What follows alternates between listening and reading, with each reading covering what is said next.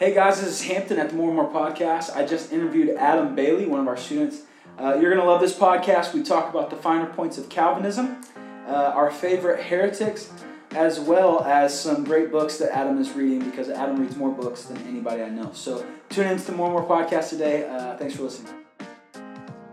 Hey guys, this is Hampton from the More and More podcast. We are excited to be sitting down with the one and only beautiful Adam Bailey. Adam is a student at Carolina. I'm going to let him introduce himself. Adam, who are you? And let's start there. Who are you? Yeah, well, I'm Adam Bailey. Like Hampton said, I'm a student at Carolina, specifically a junior double majoring in finance and risk management. Yeah, make sure they know what your double major is, dude. That and insurance. Smart cookie that's here. What? Okay. That's where I'm at right now. So I've got 1 year of school left after I take these final exams. So, I'm from Lancaster, South Carolina. So it's about an hour 15 from Columbia. So yeah, what kind of background are you coming from as far as church? Well, give us a little, I guess, synopsis of your story so far. Sure. I grew up in South Carolina, like I said, born and raised, and so my family went to church faithfully as I was growing up, and they took me, and it was around when I was 9 years old that I surrendered my life to Christ at Vacation Bible School, and it wasn't, the regular altar call, come down to the altar kind of thing, pray the sinner's prayer. It was, I vividly remember making a conscious decision, being told that I was sinful and that only Jesus could, be my righteousness. And I understood that as much as I could as a 9-year-old. And it took a few years for just my heart to catch up with that, but I know that I didn't make that decision to, one day go to heaven or something. That's what some people get told. Yeah. Is, kids are so susceptible to that, and they can be told, if you don't pray this prayer, you might go to hell. And so I wasn't coerced into it that way. God changed my heart to be able to choose Him and accept Him. And so, like I said, it took a few years for, I guess, my mind and heart to really catch up and for sanctification to kick in. But, that's God's timing in my eyes. And it took around till my senior year of high school when I really started getting into the Word very faithfully, and always knew the importance of getting into Scripture and praying. And, as I was growing up, I didn't take it seriously. I didn't take it for what it was until I met a youth pastor from a church down the road from mine, actually. And I started going to this Bible study that really changed how I saw God and His Word. And I understood that I needed to latch myself onto the Word, before I went off to college or something, and, made sure I knew what the Word actually said, so I wouldn't get swayed by, all the crazy things that come at you right when you set foot on a college campus. And so luckily I got in that Bible study when I did, and I don't think that if I hadn't gone, then actually that was a weird sentence. I'll start over. If I hadn't gone, I wouldn't be where I am now. Yeah. Probably wouldn't be talking to you right now. So we're just going to jump right in. One of your biggest passions, we've known each other, listeners, known each other intimately, if I can use that word. Sure. We've known each other for 3 years. And so one of your biggest passions for as long as I've known you, but especially in the past year and a half or so, has been theology and pursuit of knowing God with your mind and understanding the final things of God. And so first, how did you grow in passion for that? And then why is that important? And we'll unpack that later. So let me think. Okay, so when I started really getting into the Word, like I said, Mm-hmm. there were a lot of things that I just wasn't understanding. Because whenever I did start reading the Word seriously, I just, made a commitment to the Lord, to myself, that I would read straight through. So I'd understand the large picture and the large narrative of Scripture. So I just did a plan where I read through the Bible in a year, straight through Genesis to Revelation. Right. And I always used study Bibles. I thought they were great. Tools. Still do. And I found that I didn't know that some study Bibles had just such great material to add on to Scripture. And then when I figured out how to use cross-references and stuff, and how Scripture interprets Scripture, then I was fascinated by that. And so to learn more about God and His attributes, one book that I read when I was in high school was Knowledge of the Holy by A.W. Tozer, and that kind of kicked in too. I mean, I never really thought about how God was. Well, I knew He was, omnipresent, omniscient, omnipotent, and He's all these things. And I never thought about the implications of those. Yeah. Like, how does that make Him important? What does that mean for me and for my life and the people around me? And one attribute that I never considered before I read that book is how He's unchanging. Yeah. He has no beginning nor end. And so, to learn more about God just became the goal of why I would come to Scripture every morning. Yeah. With an open mind and an open heart. And so that's good. Basically, that did become my passion, and to read other books, because I do love to read other books outside of Scripture, obviously, other theology books, to read other people's interpretations of Scripture, and to kind of mix that in with what I come to on my own, through the Spirit's guidance whenever I do read. Also is just awesome. And so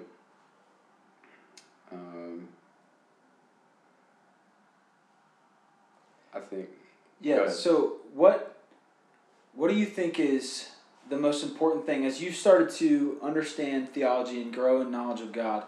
And we're going to talk about this in a minute, but it seems to me that the majority of Christians, especially college-age Christians, are either 100% invested in this pursuit of knowledge, like theology, and this is more often the case, they're just as long as they love Jesus, in quotes, this is an audio podcast so you can't see the quotes that I'm making, but as long as they love Jesus, they don't really have a robust knowledge of who God is.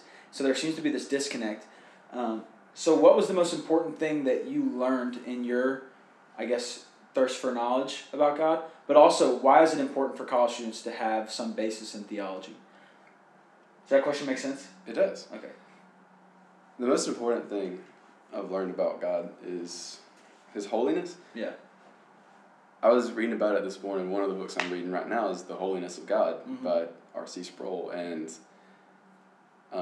he talks about where in Isaiah 6, when, the seraphim are flying around and they're singing, "Holy, holy, holy." Yeah. Have you ever read this book?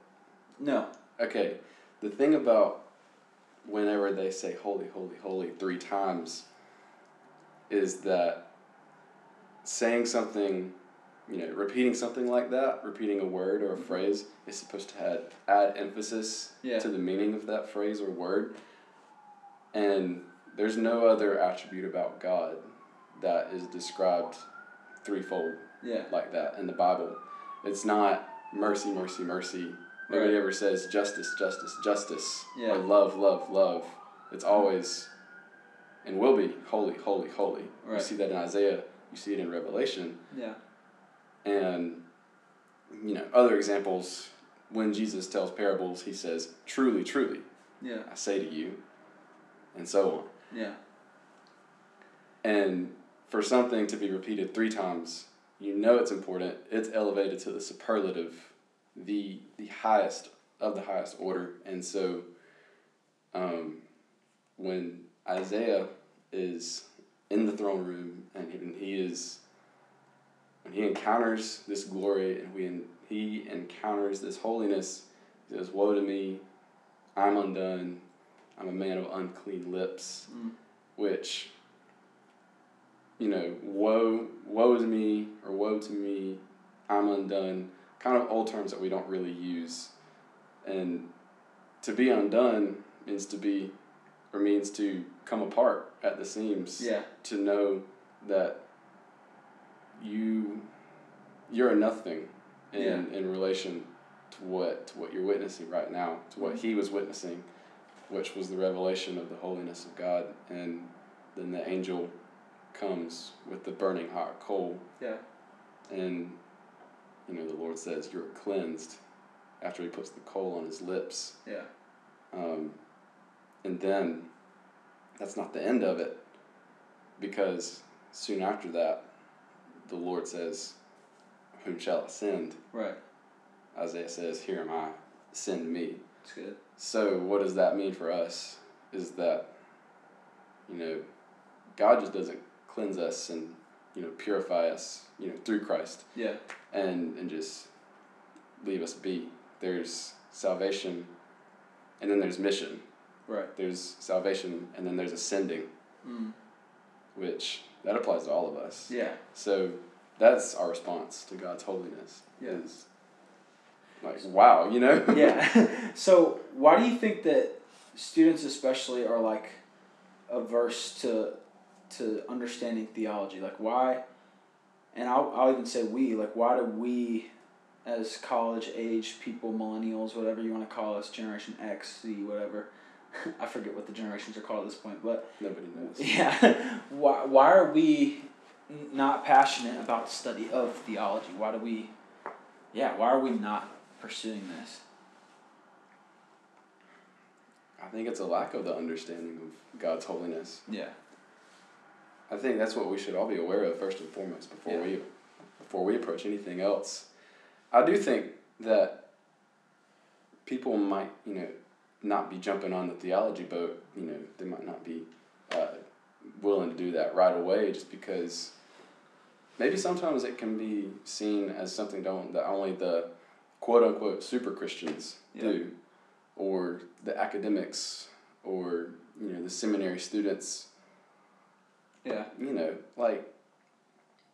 If you're a believer and if you've been saved by grace, then you're free to go about with theology and to learn about God, because that's what he calls us to do, is to know him better. Yeah, and I think too, like, if we really understood how holy he was, we would want to know him. If we really understood how loving he was, we would want to know more. Like, it honestly, to me, it seems like an elevation of us and not of God, because as long as we're the center, we just want to learn more and more about what God thinks of us. Yep.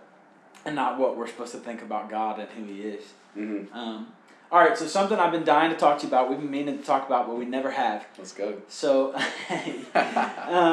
so for listeners who don't know, Adam and I disagree on one fundamental thing about theology. Is that fair? We probably disagree in more areas, but this is like a fundamental thing about the two of us. Is that a fair characterization? This is a weird thing that has different points that we agree and disagree on. Yes. But yeah, you're right. Okay. So, and that is, anybody who knows me long enough to have listened to me rant knows that I'm not a Calvinist. Adam, or would you call yourself a Calvinist? Yes, sir. Boom, proudly wore it. So explain, this is a term that gets thrown out a ton. Calvinism gets thrown out. It gets thrown out more than the other spectrum, which is, I can barely pronounce Arminianism. But, right. So would you just briefly explain Calvinism in the most digestible terms? And then I would love to talk through it. We're not going to debate. Oh, he cracked his knuckles. It's real. We're not going to debate. We're not going to.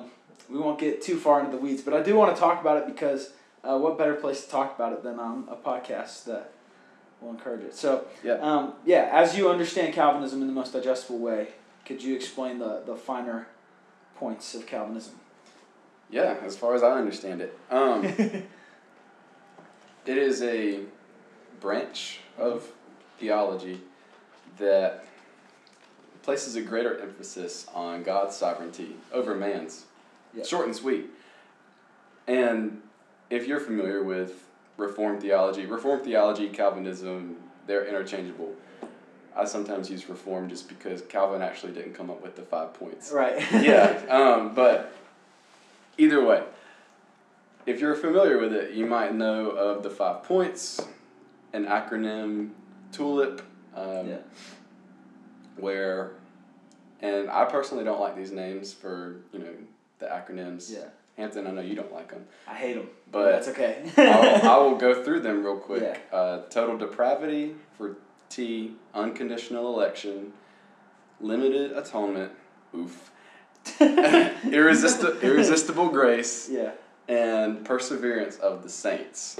And there are many verses in Scripture that go with each point. Yeah. Total depravity meaning that man is sinful from his youth, or no man is good. Unconditional election meaning that from the beginning of time, God looked ahead and he specifically chose whom he was going to save. Mm-hmm. And you can get into a whole other conversation about that, well, did he choose who he wasn't going to save? Yes. And so on. Like you said, we won't get into the weeds. Yeah. Limited atonement, meaning that Jesus died only for those who are elect. Yeah. Irresistible grace, meaning that if you are elect, there is nothing that can stop God's plan for you coming to salvation. Mm. Perseverance of the saints, or preservation of the saints, as I kind of like it, meaning that if you are elect, you will persevere until the day of your dying breath, and you will be, that will be the indication that you were elect. Like if you profess that Christ is Lord from the day of your salvation until the day of your death, and that is the Lord's doing. Yeah. He will preserve you, and you will persevere by faith in Christ alone till the end, until your death and your glorification. So those are really good. You did a good job of explaining those. I think, as I understand Calvinism, and I would love to talk through some of my, again, without debating, some of my basic, I guess, objections, or at least problems that I see that are widespread, that a lot of people have with Calvinism, and love to hear just your thoughts. I think the first one, and you actually highlighted it with your oof, is just terminology. Like, Calvinism, first of all, the word Calvinism denotes this whole other string of problems. Like you said, Calvin didn't come up with the 5 points, but also to title your branch of theology after a guy seems to be problematic. But also just terminology in general. So something that I can't stand is another word or another term that Calvinism goes by is the doctrines of grace, right? Mm-hmm. Which gives the connotation that if you don't affirm all the doctrines of grace, you don't affirm grace, right? Which is not true. Right. And so it seems like a lot of times when I talk to Calvinists, and this may be true on my end too, I just might be blind to it, is we're disagreeing on terms rather than actual concepts. Most of the 5 points I affirm, I just don't affirm them in the way that they're presented. So for instance, total depravity, no Bible-believing Christian at least would argue that we are capable of saving ourselves. In that sense, we are totally depraved. I think where the terminology starts to break down is what are the implications of that in everyday life. Most Calvinists would say, and you can push back on this, that a sinner can do nothing to please God. They can't do anything good, right? And I don't read that in the Romans text, but that's a different story. Yeah. Whereas I would say it's a salvation issue. We are totally depraved in the sense we can't save ourselves, but we can choose to not sin, and we can choose to even do a good thing. It's just that doesn't make us any less depraved simply because we've done a good thing. Exactly. And so it's a terminology difference, especially when we talk about limited atonement. I think that's the worst term. I don't like it. Yeah. So, how does the Calvinists begin to break down some of the terms so that they're digestible? If that makes sense. How do we solve the problem of just a difference of terminology? And I know I'm asking you to solve like 500 years of debate in this answer right here, but best you can. It seems to me like it might be a starting point just returning to the scriptures, but Well, yeah. I think you hit the nail on the head. You turn to the scriptures for seeing how these apply, and for trying to understand them in your heart more than you understand them in your head. You do need to have a good balance of that. Yeah. But I think if you understand them just in your head, you're going to become a prideful jerk. I know from experience. So, and this goes beyond Calvinism. It goes right to my love for knowledge and for theology, which for the longest time I was clinging to more than Christ. Yeah. For peace or for assurance or for salvation at all. So what you need to do, what we need to do when we search deeper into these things is we need to come at it with a desire to not elevate ourselves but to elevate God, to know Him better, and not to one-up people based on how much we might know about the Bible. Because I know that can be very tempting in a culture where nobody knows anything about the Bible. Right. To flaunt how much you know about the Bible. It's super tempting for me. And so, basically, for me personally, the 5 points, however we want to call them, they do a great job when you understand them in your heart of acting as a great way to humble you. Yeah. Because when you do understand them in the right light and in the light of Scripture, then they will do that. Right. When you understand that you're a sinful person and you could do nothing to save yourself. Right. When you understand that God's love for you is unconditional. It's based on nothing that you've done, based on not works, so that no one may boast, Ephesians 2, 8 and 9. When you understand that you're in Jesus' flock and He is your shepherd, He died for you and He'll never let you go. He knows His sheep. He knows His flock. Right. When you know that the Spirit has worked in you to bring you to the place where you are and to the place where you know God when He's brought you to the Scriptures, because you didn't just come to the Scriptures on your own. Right. If you do know the Lord and if you have read the Bible, like you didn't get there on your own. Like, that was the Lord. That's in my opinion. Yeah. I think you won't reach the end on your own. Yeah. You reach the end by grace. Yeah. I think too, part of the problem is, and I've seen this. This is not you just said it. We both tend towards prideful jerkiness. Oh yeah. And so I think producer Caleb coming in hot with the side eye. No, I think we both tend towards being prideful jerks sometimes, and I think a problem that I've had is equating both Calvinism and what you would call my branch of theology, which is not Arminianism, it's somewhere in the middle. Yeah. But equating it with like salvation theology of like either you have to, if you don't believe these things, you're ignoring Scripture, and like both sides. So like I've talked to Calvinists who are like, if you don't believe these, you aren't affirming biblical faith.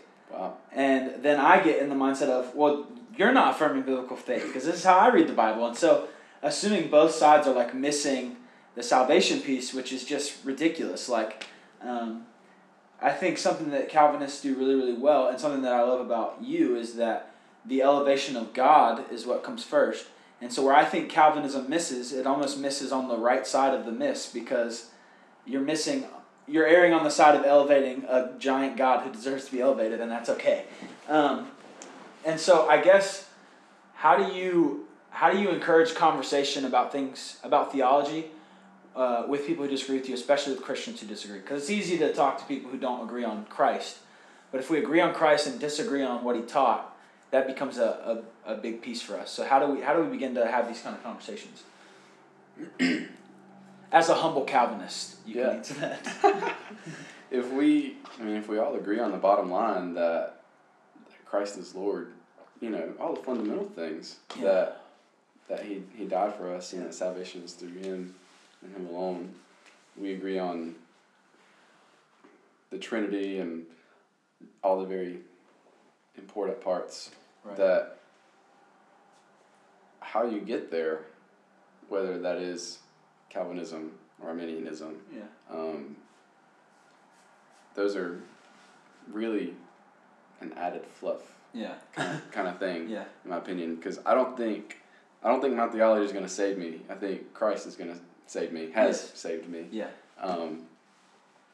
And so when that's the foundation of any conversation, for me personally with somebody who doesn't share the same views as I do, then it helps me to have a loving conversation rather than a conversation where I'm trying to win an argument or do anything like that. It helps it be very constructive, and who knows, I might learn something from this person who doesn't share my views, or this person might learn something from me. That's good. So that's how I would go about it and encourage others to. So this is a question I always have wanted to ask. I've asked Calvinist buddies, and it usually, it always devolves. In my other conversations, so it's not going to today. First of all, I think I know your answer to this, and so it's not a trap, but I always am curious. Do you think there is a limit to God's sovereignty? And when I say that, I don't mean, is there a place where he's not sovereign? What I mean is there a place where he does not exercise his sovereignty? Does that make sense? And so God is, I totally affirm, God is sovereign over all things in the sense that he has the power to do anything he wants at any time he wants. Mm-hmm. But I'm curious to know if there are places where God steps out of his role as sovereign Lord, in the sense that it is a divine thing for him to be able to exercise and to choose not to exercise his sovereignty. So I look at Jesus, and when Jesus asks questions of the Pharisees, sometimes he knows what they're thinking, and other times he's clearly looking for information. And so it seems that he's put down his sovereign qualities in those moments. So would you answer yes or no to that question? And then of course there's a follow-up. Oh, of course there is. Can you sum that up maybe in just like a shorter sentence? Yeah. Because I think I have an answer. I just need to get it straight. Is there an area, and I think you probably know where I'm going. Is there anywhere in any realm of our lives where God chooses not to exercise his sovereignty? So we're going to get into the discussion of free will, especially. Right. Really, the question is going to be, what do we do about sin, right? If God is sovereign, what do we do about sin? You knew where I was going. So, is God exercising his sovereignty in that, or what do we do with sin within Calvinism? It's a great issue to address. Yeah. My thoughts are that, yes, like God is sovereign over all. So, let's get into it. Okay, so God is sovereign over all. So, I struggle. My biggest beef with Calvinism, and this would be one of the last two beefs that we talked about, is why,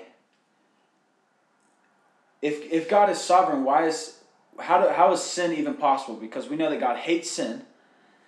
We know that God, according to the psalmist, abhors the wicked even, like the sinners who are unrepentant are at enmity with God. And so if God is sovereign and he can't stand sin, then he doesn't just allow it, he actually is dictating things to play out. At least as I'm understanding the concept of sovereignty, it's not just an allowance, it's an actual, he is the actor in all things. And so how do we explain sin?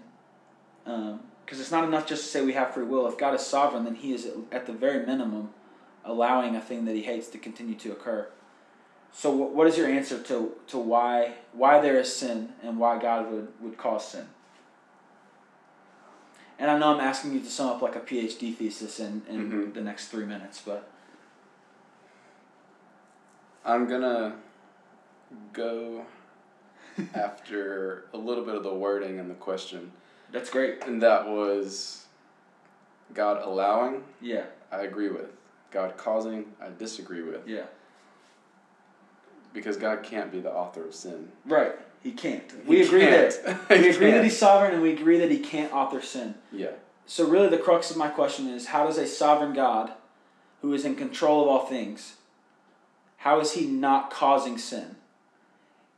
So for instance, if I have and you've probably heard this before, if I have a child, it's not enough simply to tell him not to burn his hand on the stove. If I see him reaching for the stove and I allow him to touch the stove, yeah, like there's only a certain amount of times that can happen before I go to jail for neglect, right? Mm-hmm. Like eventually his teachers are going to ask, why does your kid keep coming in with scars on his hands, right?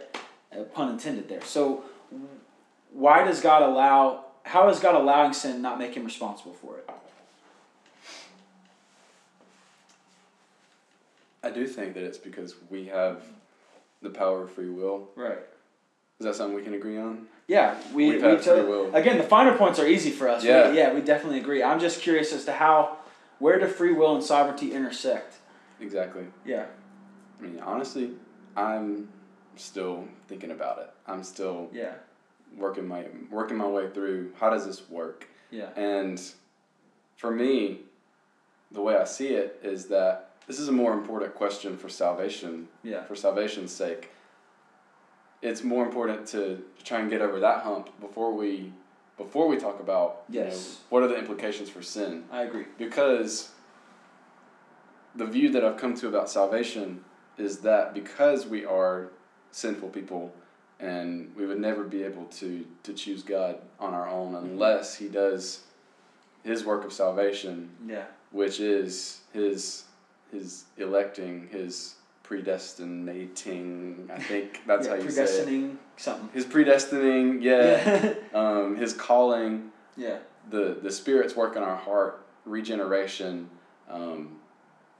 that, we have to think about that. Because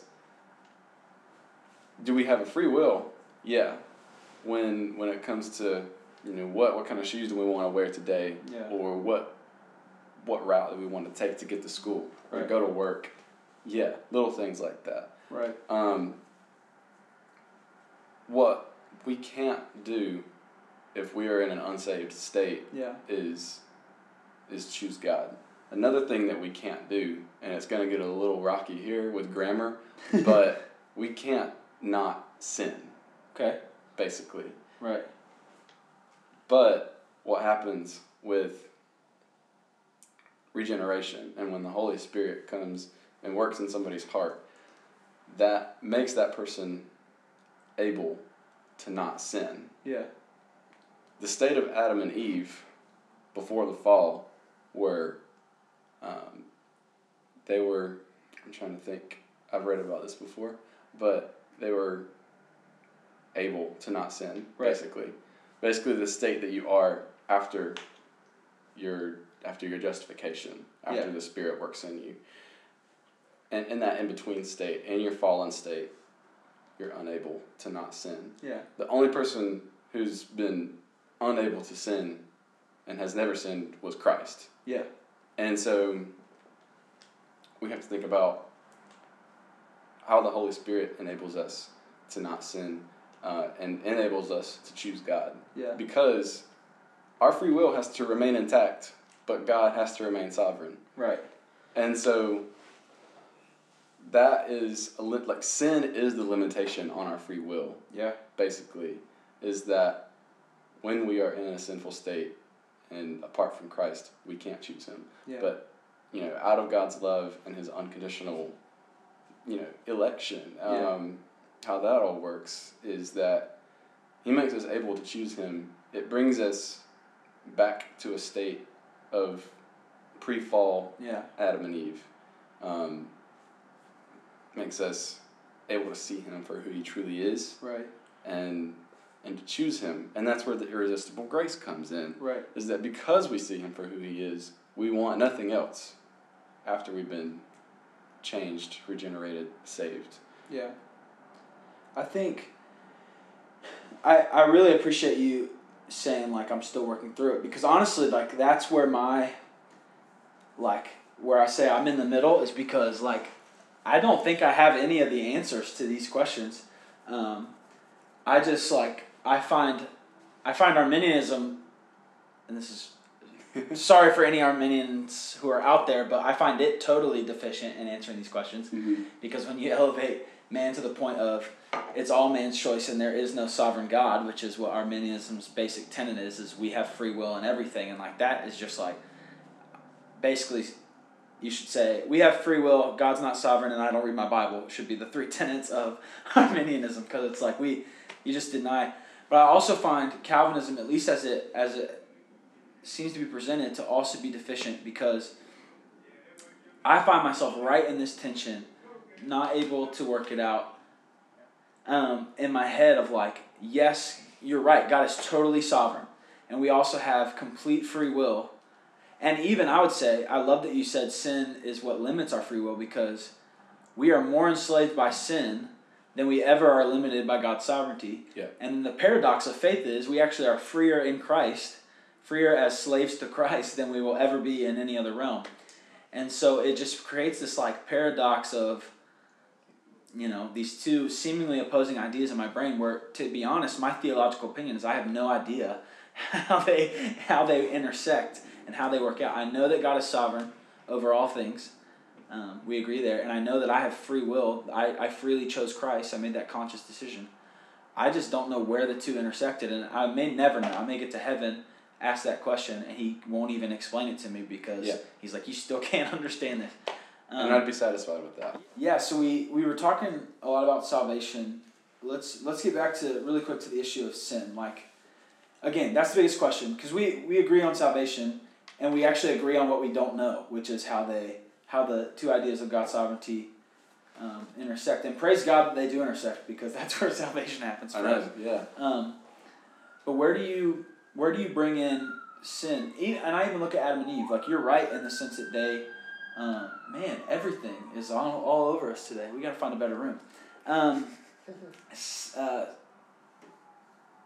and Eve were in this state of not sinning, but yet something in them gave them the capacity to commit sin. So it's almost this like flip-flopped nature, whereas I would say that those who are not saved have the capacity to not sin, whereas you would say they don't. Like all deeds are filthy rags, right? Whereas the flip of that is Adam and Eve were not sinning, but had the capacity to sin because they did. And so it almost seems to me like the state of the lost person now is the state of Adam and Eve flipped on its head. And so, explain to me how sin, where sin comes from in this Calvinist worldview. So, I love watching your wheels turn as you gather your thoughts. It's awesome. Oh, yeah. I mean, you said it, man. You got me thinking on my feet. So, because Adam and Eve did sin, and because they are our ancestors, and because we all come from them in some way or another. Yeah. We're just getting into original sin. Sinful from birth. Yeah. Is my thought, and for me, this has me going down the rabbit holes of the implications of all this. What are my thoughts on infant baptism? Because I know some people do that. We don't do that. Yeah. We're all about that. Believer's baptism, which I'm with. With. And where do babies go when they die? Yeah. Questions like that. Yeah. Get raised, and you have almost to complicate the issue. Yeah. Yeah. For sure. It's crazy, but I'm personally, despite those hard questions that I still need to. Well, I don't necessarily need to, but I would like to come to conclusions about at some point in my life. I'm all for original sin. There's no escaping, and so it's in Genesis from, I think it's before the flood. Yeah. But right before God chooses Noah and his family to survive, he's looking on the earth and he says, "I've seen that the heart of man is sinful from its youth. And so that kind of tells me that we are sinful people. And so it's what we're choosing. Yeah. It's what we want to do. And I do kind of relax myself on this position a little bit. Yeah. Understanding that there is a thing called common grace in the world. Yeah. And that's God holding back his wrath. Yeah. In the way I see it. Do you see that the same way? No, totally. I think, like, I'm affirming original sin and common grace. I think the real issue for me is why a sovereign God allows that to be the system, if that makes sense. Yep. And so, it's... But keep going, sorry. Common grace, yes, I affirm common grace, for sure. Yeah. I feel my answer may be really cheesy for this, but I'm going to go with it. Yeah.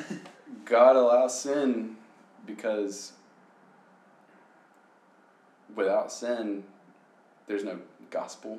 Is that too out there? I mean... No. I mean, if God chose this way to glorify himself the most, then it's here for a reason. Sin is horrible and it leads to death, but this is the fact that people can be saved from such a thing is amazing. Yeah. And the fact that God is the one who does the saving. It means that he's the one who gets all the glory and we get none of it. Yeah. It's well, I think there's a lot to your answer of this is the way that glorifies God the most. It's kind of that one ending of Avengers that would happen out of, like 14 million. Yeah. I don't know anything about it, so I haven't seen Endgame yet, so don't You saw Infinity War. This. You saw Infinity War. I did. I just only don't know one what outcome. that ending is yet. There's only one outcome. I get it, but just don't tell me what it is. I won't. That's my analogy there. That's good. No, I think you're right in that. I actually think that's a sufficient answer. Is this is the way that glorifies God the most, and so any other system wouldn't, by nature of that. God is not going to put us in a system that doesn't give him glory. Or he won't put us in a system that doesn't give him as much as he deserves. Yes. Which is all infinite of it. Glory. Yeah. All of it and more. Yeah, for sure. So that was a tough one, man. No, that's good, and we could go into more, but this podcast needs to be limited at probably an hour, so we don't want to go too long. I do want to ask you this question, not because I think it's a good question. We talked offline about this. I actually think it's a bad question about Calvinism, but it is an objection. So I'd love to hear your answer. The mindset is if God has already chosen all of his people, and there's no way that they could be unchosen, and there's no way that they could fall away once their salvation is complete, then why should anyone share the gospel? Which, again, I think is a horrible question with an easy answer. But I'd love for you to explain it. I'll give it the short answer, but if y'all want to go home and get a book, that'll take about 2 hours or so, 2 or 3 hours. Depending on how fast you read. Yeah. Evangelism and the Sovereignty of God by J.I. Packer. Nice little 120-page booklet. It won't take you 2 to 3 hours. It'll take Adam 2 to 3 hours. It'll probably take you and me 7 hours, but that's fine. I'm not a fast reader, by the way. Anyway, that book sums it all up, but it pretty much, and we can sum it up with Scripture, obviously. Yeah. Romans 10. Yeah. Billy talks about it a lot. Yeah. Is that, and that's our motivation to share the gospel, is that people don't know the gospel unless somebody tells them the gospel. It's the means by which he chose people. Yes. Is by taking the people that he chose and sending them to the people that he chose. Exactly. General revelation and special revelation are not the same. Yeah. General revelation being that Romans 1, that there is evidence of God in creation. There is evidence and that's a whole other topic, but you and I both agree there is that evidence there. For sure. In just the beauty of creation. Mm-hmm. He's everywhere. You can't look anywhere and not see his hand in things. And so general revelation isn't the gospel. Yeah. It is just God's existence. Yeah. Special revelation is when you do hear the gospel, when the gospel is preached to you. Right. And that can be, you're sitting in a sermon under a preacher who is just slinging that gospel at you. For anybody who missed George's sermon yesterday. Oh, man. That was it. That was it. Yeah. Press pause on this and go to at Shandon. Is it Shandon.org? At Shandon.org and just listen to his sermon and then come back. But it's awesome. Yeah. Keep so, going. Yeah. Anyway, you can be in the worship center, or you can be somebody living in a tribe in Africa or in East Asia and hear it for the first time. And if you are of the, from the Calvinist point of view, if you are of the elect, selected from the foundation of the world, if you hear that gospel, then the Spirit will work in you, and you will come to salvation. So for a pseudo hard question, there's a pretty simple answer, and that is share the gospel. Because it's a command. Yeah. And also because... Who would have thought? Yeah, right. I don't even... it's so... And again, I think there's an argument to be made from history, too, is that Calvinists have been better at sharing the gospel than most other people.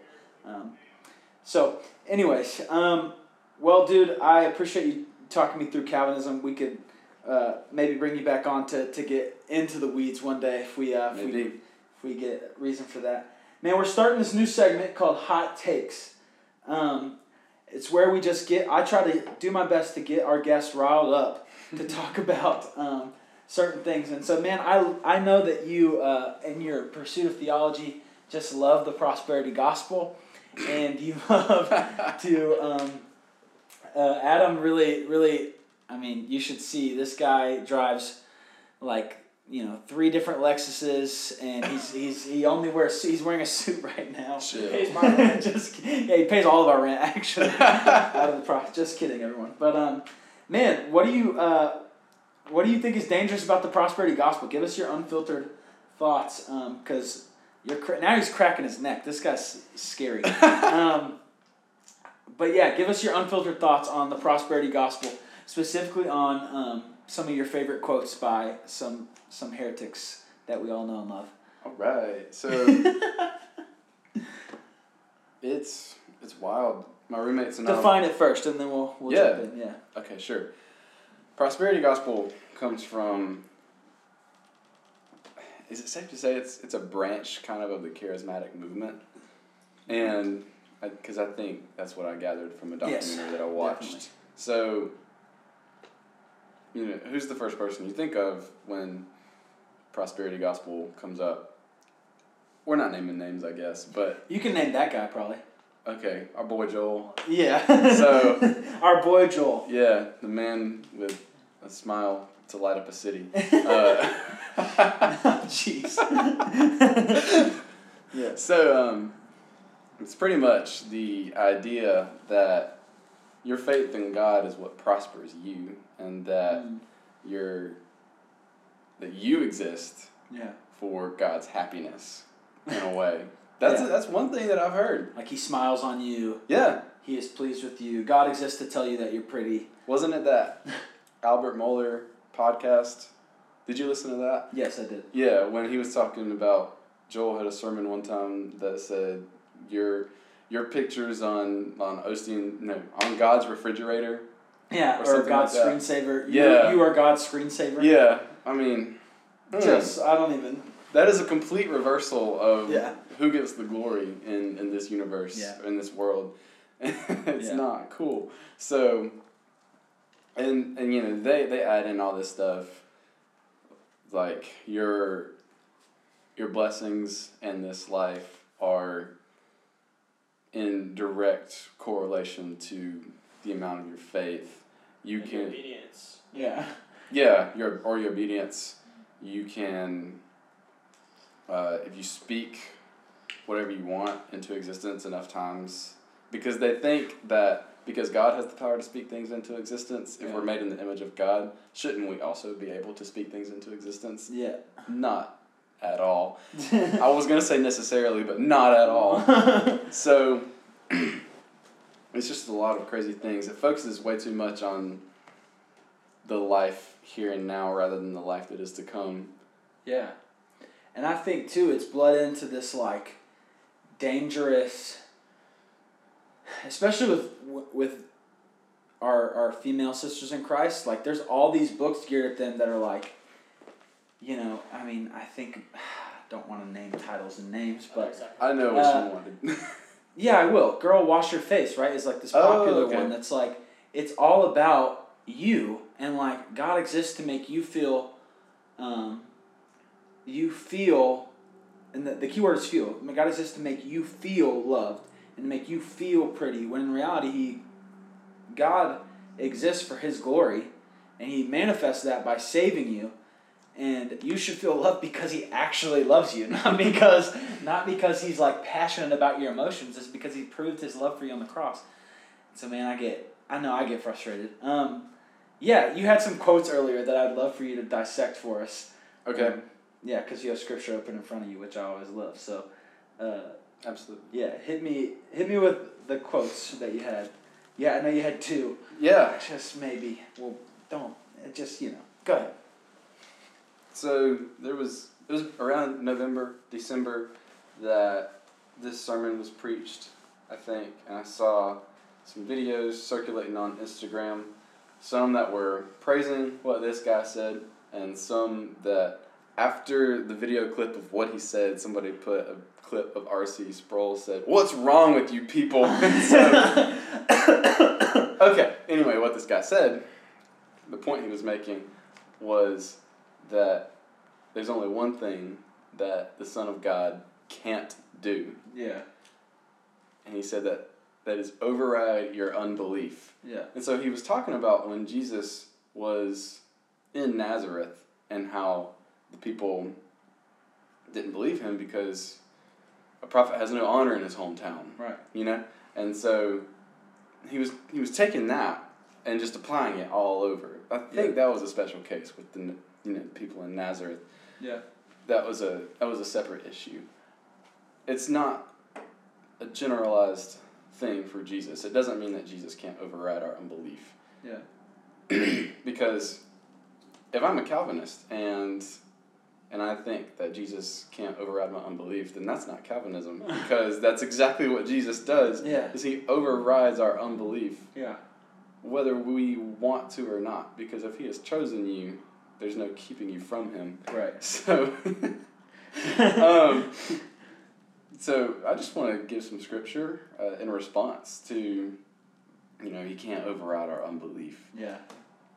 Let's see. This is in Mark 9, starting in verse 20. They brought the boy to him, Jesus. When he saw him, immediately the spirit threw him into a convulsion. Falling to the ground, he began rolling around and foaming at the mouth. He asked his father, Jesus asked the boy's father, "How long has this been happening to him?" He said, "From childhood. It has often thrown him both into the fire and into the water to destroy him. But if you can do anything, take pity on us and help us." And Jesus said to him, "If you can," quoting the guy back to him, "all things are possible to him who believes." Immediately the boy's father cried out and said, "I do believe, help my unbelief." Yeah. That's all there is to it. Yeah. This father had the right idea. Man, it's crazy. So what about this other quote? There's a female speaker. I think this is the more egregious one. I almost threw up. What did she say? This one, to me, at least this one, is just wrongly interpreted scripture. The one that we're about to talk about is like nowhere to be. It's like explicitly not against scripture. So what did she say, and what is your final lasting thought you can leave this one's short and sweet. Anyone who tells you to deny yourself is of Satan. I can't. It's just. Oh man. If I was in that room when I heard that. Oh, dude. Not that I ever would be at anything this woman preaches at, but you catch me looking at an invisible camera like Jim from The Office or something. Anyway, I just have that look on my face probably. That is wild because if you know anything about Scripture, if you've read at least one gospel, then you know that the call that Jesus makes is to follow him, to, if anyone wants to be my disciple, he must deny himself, take up his cross, and follow me. He must deny himself. He must. Yeah. I mean... Well, that to me is the crux of the prosperity gospel, is anything that limits my...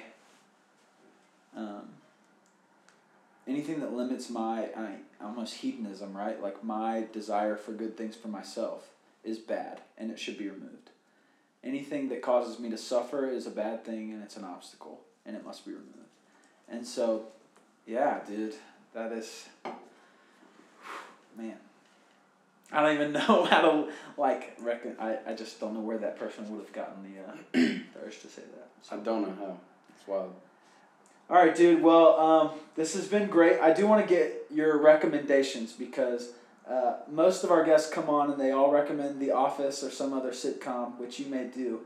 But I want to know, because it's a Faith and Culture podcast, what you are reading, what you are listening to, what you are watching that you would recommend to our listeners. This can be anything from basic TV shows to books of theology to whatever. New albums that are out, whatever else. So, yeah. What are your recommendations for our listeners? I'll have more books than anything else, but I have my Goodreads app pulled up right now, looking because Goodreads. That's my recommendation. Goodreads is the bomb. Yeah, Goodreads. Download the Goodreads app. That's how I track all the things that I read, am reading, have read. So this one that I've been reading for a while, just because it's super heavy language written by Puritan John Owen. I think he was a Puritan. Yeah. And it's been revised for modern language, and even then it's pretty heavy. It's a chapter a day kind of thing. It's overcoming sin and temptation, which is awesome. One of my favorite things I've learned from that is that you shouldn't, try to kill your sin because it grieves you. You shouldn't try to kill just the sins that grieve you, but you should try to kill all of your sins because they grieve a holy God. Yeah.